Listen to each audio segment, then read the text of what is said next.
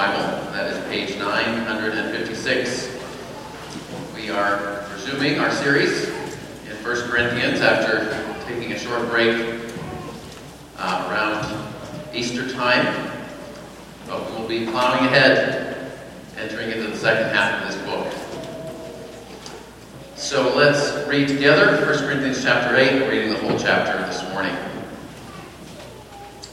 Now concerning food offered to idols, we know that all of us possess knowledge. This knowledge puffs up, but love builds up. If anyone imagines that he knows something, he does not yet know as he ought to know. But if anyone loves God, he is known by God. Therefore, as to the eating of food offered to idols, we know that an idol has no real existence, and that there is no God but one. For although there may be so-called gods in heaven or on earth, as indeed there are many gods and many lords, yet for us there is one God, the Father, from whom are all things, and for whom we exist, and one Lord, Jesus Christ, through whom are all things, and through whom we exist. However, not all possess this knowledge. But some, through former association with idols, eat food as really offered to an idol, and their conscience, being weak, is defiled. Food will not commend us to God. We are no worse off if we do not eat, and no better off if we do. But take care that this right of yours does not somehow become a stumbling block to the weak.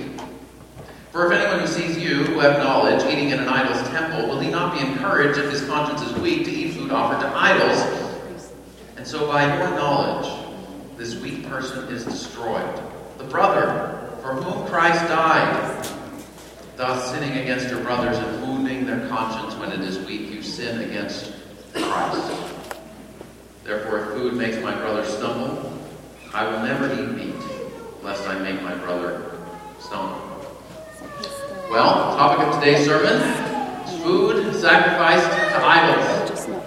At least that's the heading in the ESV. If you were raised in a Western culture, that topic might seem completely irrelevant.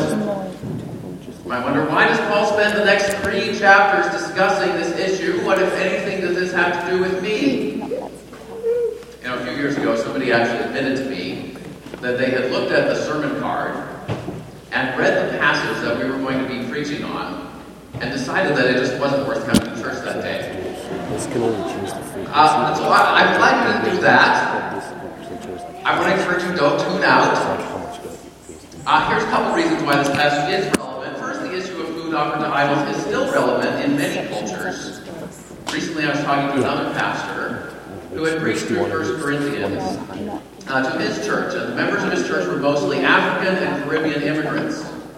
And he said, the whole section about sex and marriage, chapter 6 and 7, I thought that could be controversial, but pretty much everyone seemed to agree, in principle at least, with what Paul was saying. But then we got to food offered to idols. And this was the most controversial section of the whole book.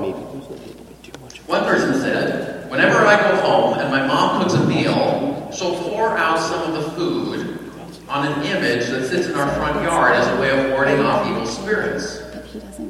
Or maybe you're from an Asian culture. Right? What about the traditional meals eaten in honor of ancestors? Or is it in worship of ancestors? Are they harmless cultural traditions? Are they pagan religious rituals? Should Christians not make a big deal out of them? Or should Christians completely refrain from participating in them? If you go into most of the Thai restaurants in New Haven, you may notice that in the entryway there's often a little statue of the Buddha, and there's often a little food placed right in front of it. So for some of you, these may be very real issues that have potential to cause a lot of tension in your family or among your close friends who follow a different religious tradition. And the question there is, how do I remain loyal to Christ without unnecessarily offending people who are close to me? Where do I draw the line between cultural expression and religious practices? How do I show respect for the people who I love without endorsing practices that don't reflect God's will? So we'll try to address some of those questions over the next few weeks, especially when we get to chapter 10. But before we go on, let me just point out that in every culture there are some biblical teachings that deeply resonate with our intuitions. They make total sense to us. And we say, that's true wisdom, that's beautiful. There are other biblical teachings that sound strange and countercultural, and we inherently tend to resist them. Now, from the Bible's perspective, that makes sense because we're all created in the image of God, and yet we're all deeply flawed and corrupted by sin. But since every culture and every person is different, the parts of the Bible that you most struggle with, that seem most implausible to you, may be the parts that are most obviously true and uncontroversial and make intuitive sense from someone else's perspective or someone else's culture. It's helpful to realize this. Your own doubts and questions are largely determined by your cultural background and the historical moment in which you live. That doesn't mean you should simply dismiss them or ignore them, but it does mean you shouldn't see them as absolute, unchangeable objections which every reasonable person would share. If you're really struggling with any biblical teaching, it's helpful to ask, what is it that I'm assuming that makes it so hard for me to accept what the Bible says in this particular area? Well, so food offered to idols is a concern for many Christians today. Second reason why this is relevant is Paul's primary concern in this section is not actually just whether you should eat food offered to idols. If that was Paul's only concern, he could have skipped chapter 8, chapter 9, most of chapter 10, and gone right to chapter 10, verse 21 and 25 and 27, where he finally answers that question. And if you want to know Paul's answer, should you eat food sacrificed offered to idols, his answer is this. Number one, don't participate in religious feasts which involve idol worship. That's 10:21. But second, if you're in the marketplace or if you're at somebody's house, you can eat whatever you want as long as it's not explicitly associated with promoting idolatry. As long as by eating you're not actively promoting it. Now, we'll get to untangling that in a couple of weeks. So for Paul, eating food offered to idols, in the context of pagan religious feasts, it's not actually simply a matter of opinion over which Christians may differ. Okay, sometimes people think that this passage is talking about the same thing as Romans 14, which talks about opinions or disputable matters. There's actually a difference. Romans 14 does not mention food offered to idols. It's talking more about clean and unclean foods, which is sort of a different issue. And so Paul agrees with Acts 15, the decree of the Jerusalem Council, and Revelation 2, where the Apostle John warns against Christians eating food offered to idols. So the New Testament is actually consistent on this issue, which is something I didn't always realize. But that's I think the best way to put things together. Now, if that's the answer, why does Paul spend 3 whole chapters on this topic? And the reason is Paul's more concerned with a bunch of bigger issues that are related. So 3 of the issues Paul's concerned with in these chapters are: 1, how should the Christian church relate to the outside, unbelieving world? 2nd, how should Christians with different social backgrounds and different opinions relate to one another? 3rd, how does your freedom in Christ relate to your responsibility to other people in the body of Christ? So these are 3 of the issues that Paul will be dealing with in these next 3 chapters.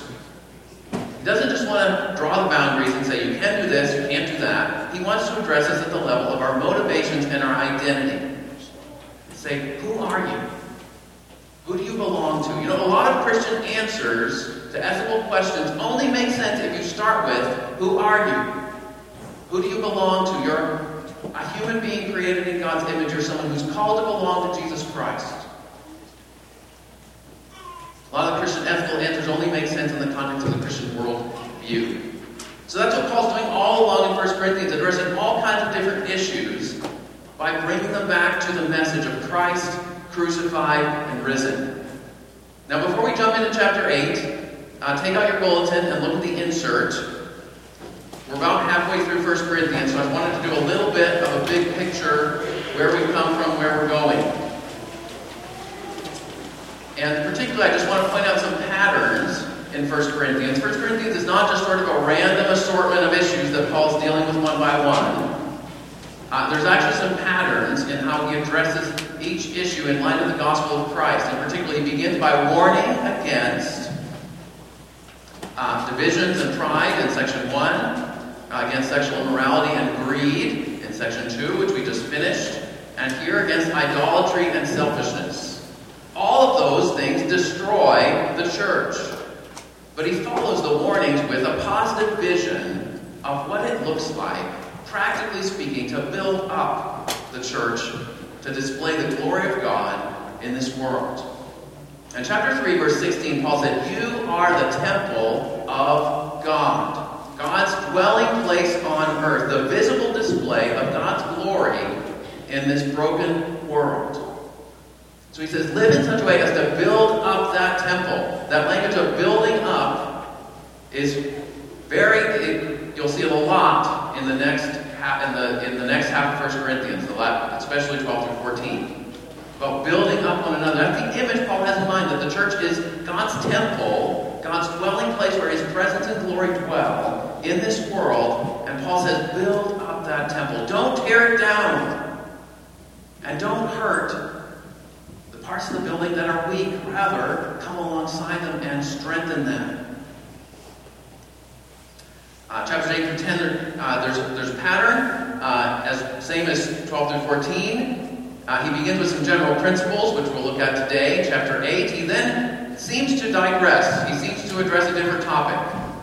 Chapter 9 doesn't mention food offered to idols at all, and Paul seems to go a totally different direction, but actually, that's the heart of Paul's message. And then he comes back to food offered to idols, chapter 10. It's the same thing, 12, 13, 14, with spiritual gifts and then love. Right? That chapter that gets read at weddings all the time. It's not just about marriage, it's not primarily about marriage, it's about love for your brothers and sisters in the church. And why that's the key to understanding spiritual gifts. The key to understanding spiritual gifts is understanding what it means to love as Christ has loved us.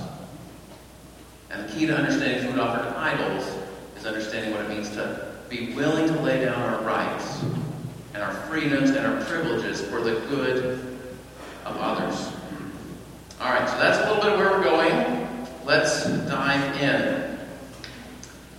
Chapter 8, verse 1. Now concerning food offered to idols. If you look back at chapter 7, verse 1, Paul uses the same phrase. Now concerning the matters about which you wrote.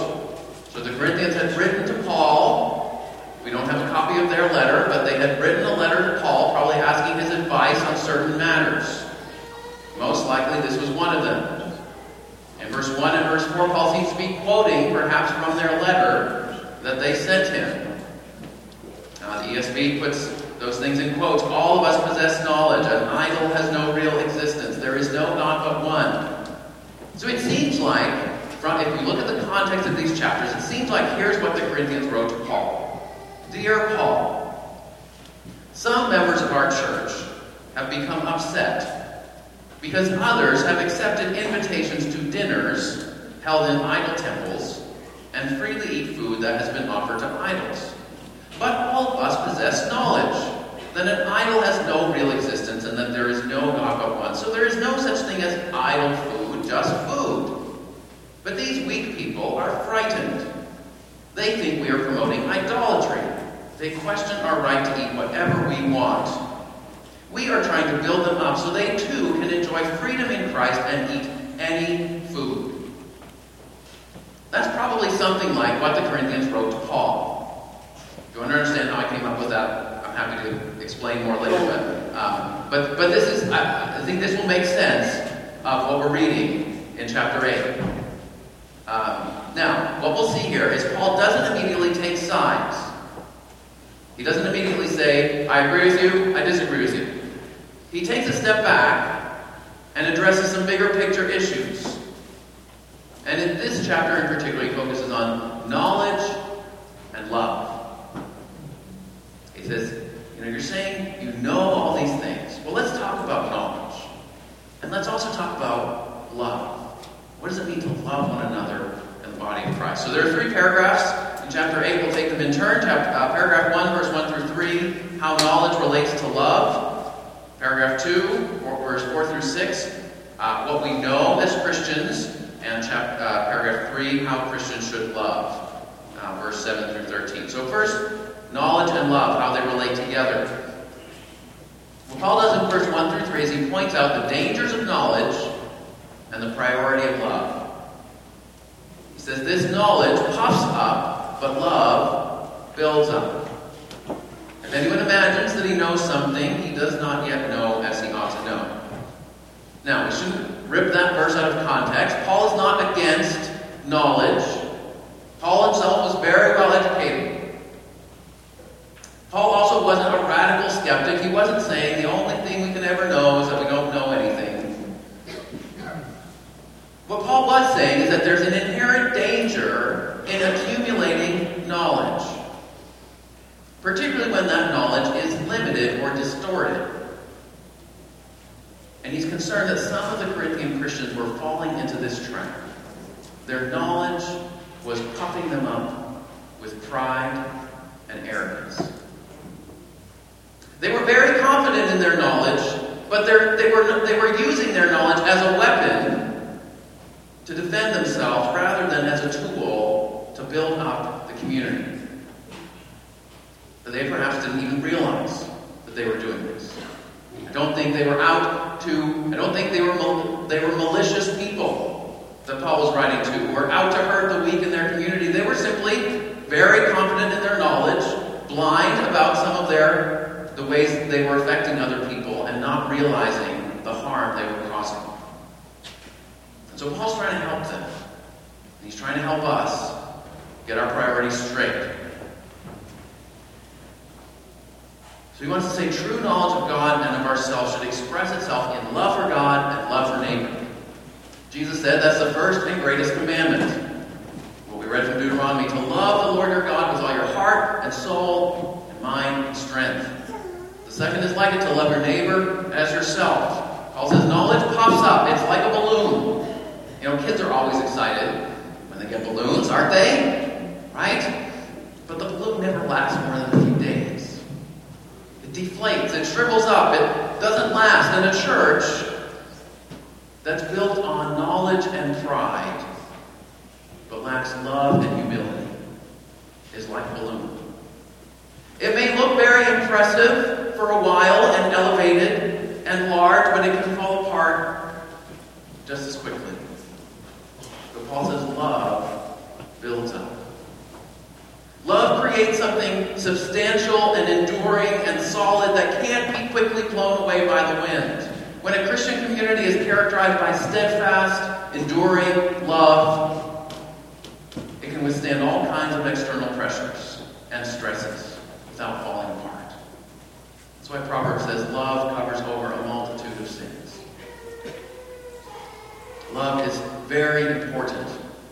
Now, of course, love for God and love for one another matures through growing knowledge. Philippians 1, Paul prays, "It is my prayer that your love may abound in knowledge and with all discernment, so that you may prove what is excellent and be pure and blameless." So Paul's not saying knowledge is unimportant. He's saying our knowledge needs to be rooted in love, and it needs to be expressed in love. Now, verse 3, right, if that's the main point of the paragraph, we might expect Paul to say, if anyone loves God, that person is the one who truly knows God, right? Because if you truly know God, then you'll have love for God. But interestingly, Paul gives us a little surprise. He says, if anyone loves God, he is known by God. What Paul wants to leave us with in this paragraph is the most important kind of knowledge is not any knowledge that you have. It's that God knows you. And when the Bible talks about God knowing us, it doesn't just mean he knows about us just like he knows about everything else in the rest of the world and everything else there is to know. When the Bible says God knows you, that refers to him choosing us to be his own. Before the foundation of the world, uniting himself to us intimately in covenant faithfulness through Christ. When we're known by God, it means we're loved by God. It means we're wrapped in his embrace. It means we respond by knowing and loving him in return. It means we're drawn in to the Father, Son, and Holy Spirit, and and that community of love and knowledge. Now, before we go on to the next section, the next paragraph, let me give a few brief applications about the dangers of knowledge and the priority of love. Okay, first, college students. And this applies somewhat to high school and middle school students, but you live in an environment that's oriented around increasing your technical knowledge and critical thinking skills. And those skills can be very valuable and very worthwhile. But beware the tendency of knowledge to puff you up with pride. I mean, it's pretty easy, if you go to Yale at least, right? It's pretty easy to look around and find somebody else that seems to be puffed up with all their knowledge. But Paul's question is, let's look at ourselves. Is that happening to us too? And second, resolve to pursue love with as much diligence and energy as you pursue knowledge. And by love, I don't mean romance, necessarily. By love, I mean things like learning to listen well, learning to be a good friend, regardless of whether you're a good networker, learning to relate to people who are very different than you or who seem to have nothing to offer you, learning to speak the truth in love to people who have offended or wronged you, learning to forgive as God has forgiven you. This is the kind of love that our world desperately needs. Resolve to pursue love and harness your knowledge toward the end of loving others more effectively. It takes time to develop that kind of love. It's not something that comes naturally to us. Paul says it's a fruit of the Holy Spirit working in us. So if you're a student, resolve to pursue love with as much diligence and energy as you are pursuing knowledge.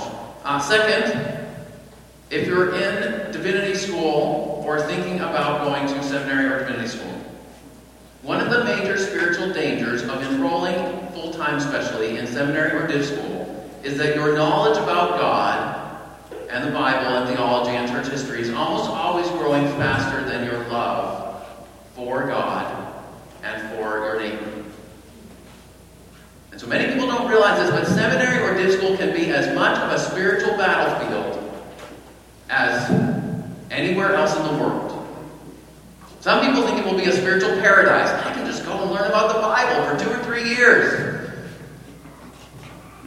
It's not just that. Because the dangers are more hidden.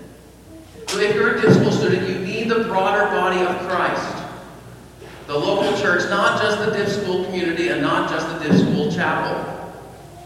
Because being part of the larger body of Christ will constantly challenge you to love people who are different than you. People who haven't read any of the books you're reading and might not really care about them. It'll push you to consider how the material you're learning actually applies to people in their real daily lives. It will humble you, and you probably need that on a regular basis. Okay, third group. I've been in all these groups, by the way. Okay? Third group. If you're really into Reformed theology. Okay, maybe you came to Trinity because you found us on 9 Marks and the Gospel Coalition, and you read our recommended book list on the website, and you thought this is the church for me. Some of you are like, I don't even know what any of those things are. That's fine. Okay, there's a danger of being puffed up with Reformed theology just as much as any other kind of knowledge. But think about what Reformed theology says. It says this. It says God doesn't owe you anything. Because He's sovereign over everything. He chose you in Christ before the world began. You had nothing to do with that. And your salvation is by grace alone, not by your good works, not by your intellect, and not because you have your theology all right. So if you really understand that, the heart of Reformed theology, you'll become increasingly humble and willing and even wanting to receive correction from others in the body of Christ, whether or not they understand what Reformed theology is or call themselves Reformed or don't know or grateful and generous and joyful and reverent. That's the kind of love that understanding the biblical gospel produces. And finally, the knowledge we should treasure more than anything else, as I said, is the knowledge that God knows us, that He has loved us and received us through Christ, that He knows us better than we know ourselves, and yet He loves us through and through. He's called us by name. You know, there's an amazing promise in Revelation 2:17. Jesus says to the one who overcomes, that is the one who perseveres in faith, I will give you a white stone with a new name written on the stone that no one knows except the one who receives it. Jesus knows you better than you know yourself. And one day in heaven, He's going to give you a new name. And apparently it's just going to be, He knows you so intimately and personally and individually that no one will know that name except Him and you. Then maybe you can share with everybody else. I guess we'll have complete knowledge in heaven. I don't know how that all works. But the point is, He knows your name. And He has called you by name. And He has a name that He's going to give you. Because He knows you so well. And sees all that He's going to do in you. That's an amazing promise. Alright, so that's the first thing. Priority of love and the dangers of knowledge. Second thing. What we should know as Christians. This is verse 4 through 6. Again, Paul's not putting down knowledge. That's why he talks about it in verse 4 through 6. Paul goes back to some of the Corinthian slogans. An idol has no real existence. There's no God but one. This is a reference to what we read earlier in Deuteronomy. It's called the Shema. It's the confession of faith that the Jewish people have recited for centuries. The Lord our God, the Lord is one. You shall love the Lord your God with all your heart, with all your soul, and with all your might. Now some of the people in the Corinthian church were saying, well, idols aren't real. There's only one true God, so we can just go into pagan temples and eat meat offered to idols. It doesn't really matter. Idols just aren't real. We just know it's all a charade. You might believe it's real, but as long as you know it's fake, then it doesn't matter. Paul wants to challenge that attitude. Because at one level, it was a self-serving attitude. The primary reason people would have been motivated to go into idol temples and eat food offered to idols is because that is where a lot of the more socially prominent Corinthians often gathered for both religious rituals as well as social occasions. And so if you got an invitation to dine at the temple of Asclepion, there was a potential social cost to refusing it, or to showing up and abstaining from some of the food that the host provided. And so Paul wants to challenge their attitude and sort of their desire for social advancement at all costs. But Paul does this first by saying, remember what we know as Christians. Again, Paul's stepping back. He doesn't just say yes, no. He doesn't just get right in their face right away, but he steps back and says, think about knowledge and think about love. And then think about what we know as Christians. Verse 6, for us there is one God the Father, from whom are all things and for whom we exist, and one Lord Jesus Christ, through whom are all things and through whom we live. Now notice what Paul points out. Paul points out three things in that simple verse. Three things beyond there is no God but one, beyond a simple affirmation of monotheistic faith. So first he points out we exist for God. One God for whom we exist. In other words, you don't exist for yourselves. God is not only the origin of everything, He's also the purpose and end for which we were created. And as Paul will get into this later on, but one of the major problems is that some of the Corinthian Christians were being selfish and self-promoting. And they were acting as if God exists so that we can do what we want. And Paul says, oh no. We exist for God. That's a fundamental truth from Him and for Him. We have to start there. Second, we come to God the Father through Jesus Christ. It says, through whom are all things and through whom we exist. Now, that last phrase is literally, it says, the ESV translated it, through whom we exist, which is a very legitimate translation. But it literally just says, we through Him. Okay? It says, from whom are all things and we for Him. and then one Lord Jesus Christ, through whom are all things, and we through him. So I think the end of the verse is not just saying we exist because of Jesus Christ, but it's saying that it's through Jesus Christ that we achieve the end for which we were created. It's through Jesus Christ that we realize our purpose and destiny as human beings. And it's through Jesus in particular who came and died on the cross for us, that we're reconciled to God, we can know God as our Father. Again, Paul just mentions these theological truths here, but these are the truths that he's going to really dig into, because even later in this chapter he's going to say, your brother is the one for whom Christ died. It is through the sacrificial death of Christ that you and your brother and your sister can come freely before God. So again, Paul's sort of laying the groundwork for what he's going to dig into deeper later on. Third thing, Paul says Jesus Christ is Lord and God. Now this is a side note, but if you take a New Testament class at a secular university, or if you watch a PBS special on early Christianity, you may hear people say, the earliest followers of Jesus did not actually worship him or proclaim his divinity. This belief developed gradually and later on, just like the larger-than-life legends that develop around great historical figures long after they're gone. The problem with that view, well, this verse, among many other things, creates a problem for that view. Because 1 Corinthians is one of the earliest pieces of Christian literature that we have, written only 20 years after Jesus' death and resurrection. And when Paul says Jesus Christ is not only the Messiah, but also the one Lord, Paul's identifying Jesus with the one God that Jews had worshipped for centuries. It's a strong statement of the deity of Jesus Christ.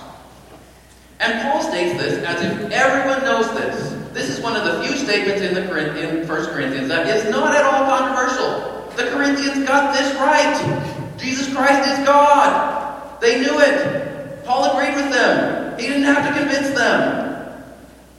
There's all kinds of other things he was trying to convince them of. But this was already established. It's even possible that Paul was quoting an early Christian creed, an early Christian summary of the faith, confession of faith, that was based on the Jewish confession of faith in Deuteronomy, but expanded to explain that we not only believe in one God, but we believe in the one Lord Jesus Christ, our Savior. So it's simply not the case that the deity of Jesus Christ is a belief that appears more prominently in later Christian writings. It's right there from the start, and it's crystal clear. And for Paul and the Corinthians, that wasn't even controversial. So that's what Christians should know. Third section, how we're called to love. Verse 7 to 13. Now the main point of this paragraph is verse 9.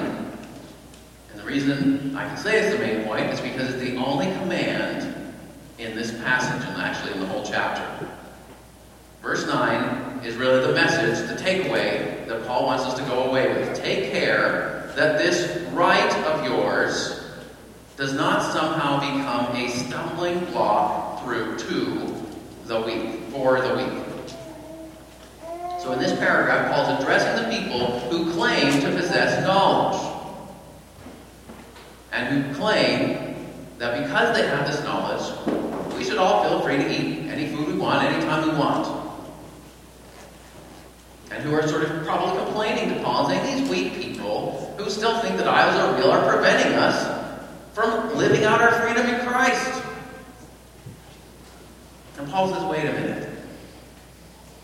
He says, consider how the display of your knowledge. And Paul is using knowledge a bit ironically in this whole chapter. But anyway, he says, consider how the display of your knowledge will affect your brothers and sisters in Christ, those whom you consider weak. Verse 8. He says, food won't commend us to God. Well, they would have agreed with him. They would have said, yeah, food doesn't matter. That's not how you're made right with God. So therefore, we should be able to eat anything we want, whatever we want. And Paul says, but we're no worse off if we don't eat, and no better off if we do. he actually says the opposite of what they want. They want him to say, we're no worse off if we eat and no better off if we don't. Paul says if you don't eat the food, you'll be just fine in the end. And if you do eat, it doesn't get you any closer to God. You already have everything you need in Christ. Christ died for you to bring you to God. So you're not only free to partake, you're also free to abstain. You see, having freedom in Christ to eat all foods as long as they're received with thanksgiving, which at one level Paul does agree with, doesn't mean you are compelled to eat all foods to prove how free you are. And Paul doesn't want them eating food in the context of a pagan, idolatrous feast. Because he doesn't want them promoting idolatry. We'll get to that in chapter 10. I'm jumping ahead. Paul's saying to have freedom doesn't mean you have to indulge. You can have freedom to drink alcohol in moderation, and you can choose, for various reasons, that you don't want to do that. And you're still free in Christ. That's one expression of freedom in Christ. So in this circumstance, Paul argues, you need to prioritize love for your weak brothers and sisters in Christ over your own rights to eat and drink whatever you want, whenever you want. So he says, take care. You know, think about it. What if one of your brothers or sisters in Christ used to worship at the temple of Aphrodite, and they hear that you're going to the festival there, and you're going to pig out, and you're just going to have a great time? And that's where they used to worship idols, and commit sexual immorality, do all kinds of things that they're just trying to move away from, because they've just come to faith in Christ. How will that affect them? If you're publicly going and saying, hey, why don't we get a group from the church to go along? Paul says their conscience will be defiled. That is, they'll be persuaded to do something that they are convinced is a compromise of their loyalty to Jesus. And Paul says that's never a good pattern, to be urging a fellow believer to do something that they are convinced, for biblical reasons, is displeasing to God. Now, there are other places in Scripture, especially Romans 14, where Paul sometimes challenges some of the weak people, right? Who are Paul's concerned that some of these quote-unquote weak people are becoming actually legalistic and sort of wanting to add all these rules and enforce them on everybody else in the Christian community.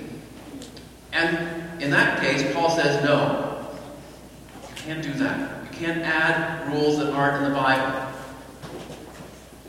But here, Paul's focus is on the quote-unquote strong. People who think, hey, we can do whatever we want. And Paul challenges them here. Verse 11, Paul has some very strong words. By your knowledge, which you boast about so much, this weak person is being destroyed. That is not just personally offended, but spiritually torn apart, led into sin by you. And this weak person is the brother or sister for whom Christ died. Christ laid down his life for him, and you're not even willing to give up a meal for his or her good? Verse 12, Paul says you're not only sinning against your brothers or sisters, you're sinning against Christ. Because Christ said, whatever you do to the least of these, my brothers and sisters, you've done it to me. And Jesus said, whoever causes one of these little ones who believe in me, that is a vulnerable believer, to sin.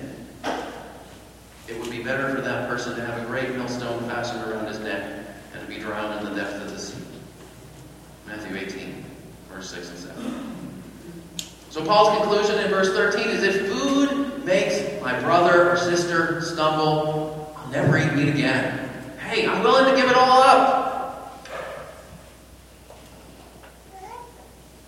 Paul said, I'm willing to do whatever it takes to love and build up my brothers and sisters in Christ, especially those who are weak or vulnerable in some way or other.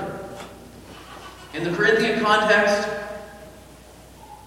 the people who are strong are the people who are probably better off economically. That's why they were receiving invitations to the temples anyway. The poor didn't get invited to those kind of feasts.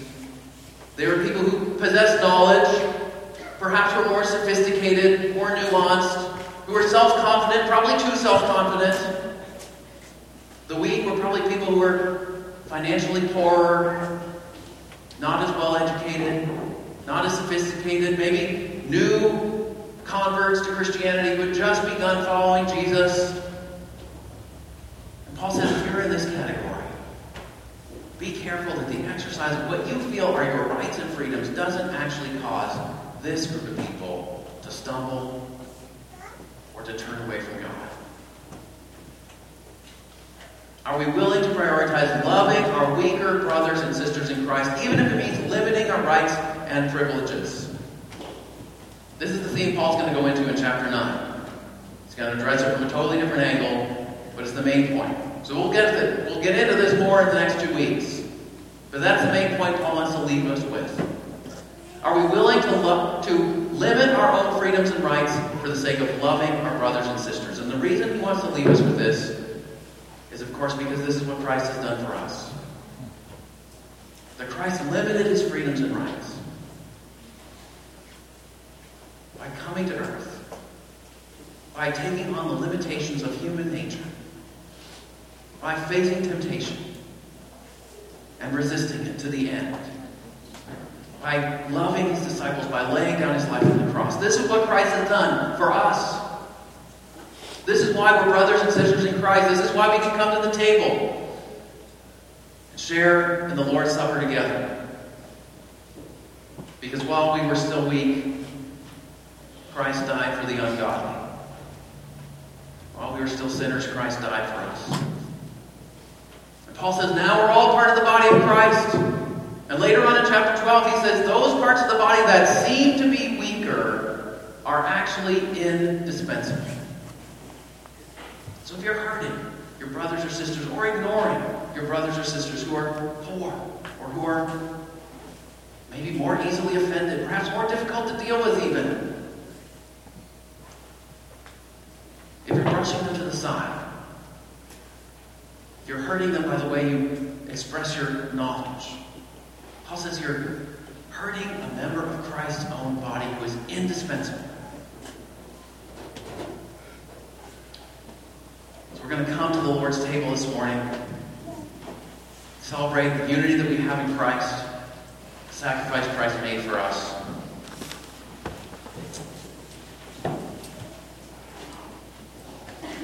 Let me read chapter 10, verse 16 and 17. Paul says, the cup of blessing that we bless, is it not a participation in the blood of Christ? And the bread that we break, is it not a participation in the body of Christ? And because there's one bread, we who are many are one body, for we all partake of one bread. So as we come to the Lord's Supper, there's 2 things Paul wants to remind us of. As we take the cup, remember Christ's blood that was shed for us. We confess that the blood of Christ that was shed on the cross cleanses us from all sin. And this blood, the cup, is a sign and a seal of God's new covenant promise in Jesus Christ. That if you have confessed your sin, turn to Jesus as your Savior and Lord, that you are clean, you are forgiven, you're set apart to belong to God. You've been born again. Cry out with love and joy. Alright, so the blood of Christ cleanses us from sin. But Paul also says we participate in the body of Christ, represented by the bread. And in this context, what Paul means is that when you take this bread, remember that you are united with every other person in this room and every other Christian throughout the world who takes this bread by faith in Jesus Christ and who drinks this cup. So as we come to the Lord's table, there's 2 things that it calls us to do. One is to remember that we are cleansed and forgiven by the blood of Christ. And so if there is a sin that God has brought to mind that you realize you need to confess to the Lord in your life, there's a way you've been living that isn't pleasing to God, confess that to the Lord. Ask his forgiveness as the elements are being passed out. And then take the cup, remembering Christ shed his blood for you. And as the bread's being passed out, think about one another. Is there anyone in this church or any other Christian with whom you are not reconciled? Because when you eat this bread, what you're saying is we are reconciled to each other through Christ. So if you need to repent, if you need to forgive someone else, if you need to lovingly confront someone else, if you need to listen to someone else, let this spur you on to do that without any delay. With those who are coming to serve communion this morning, come to the front.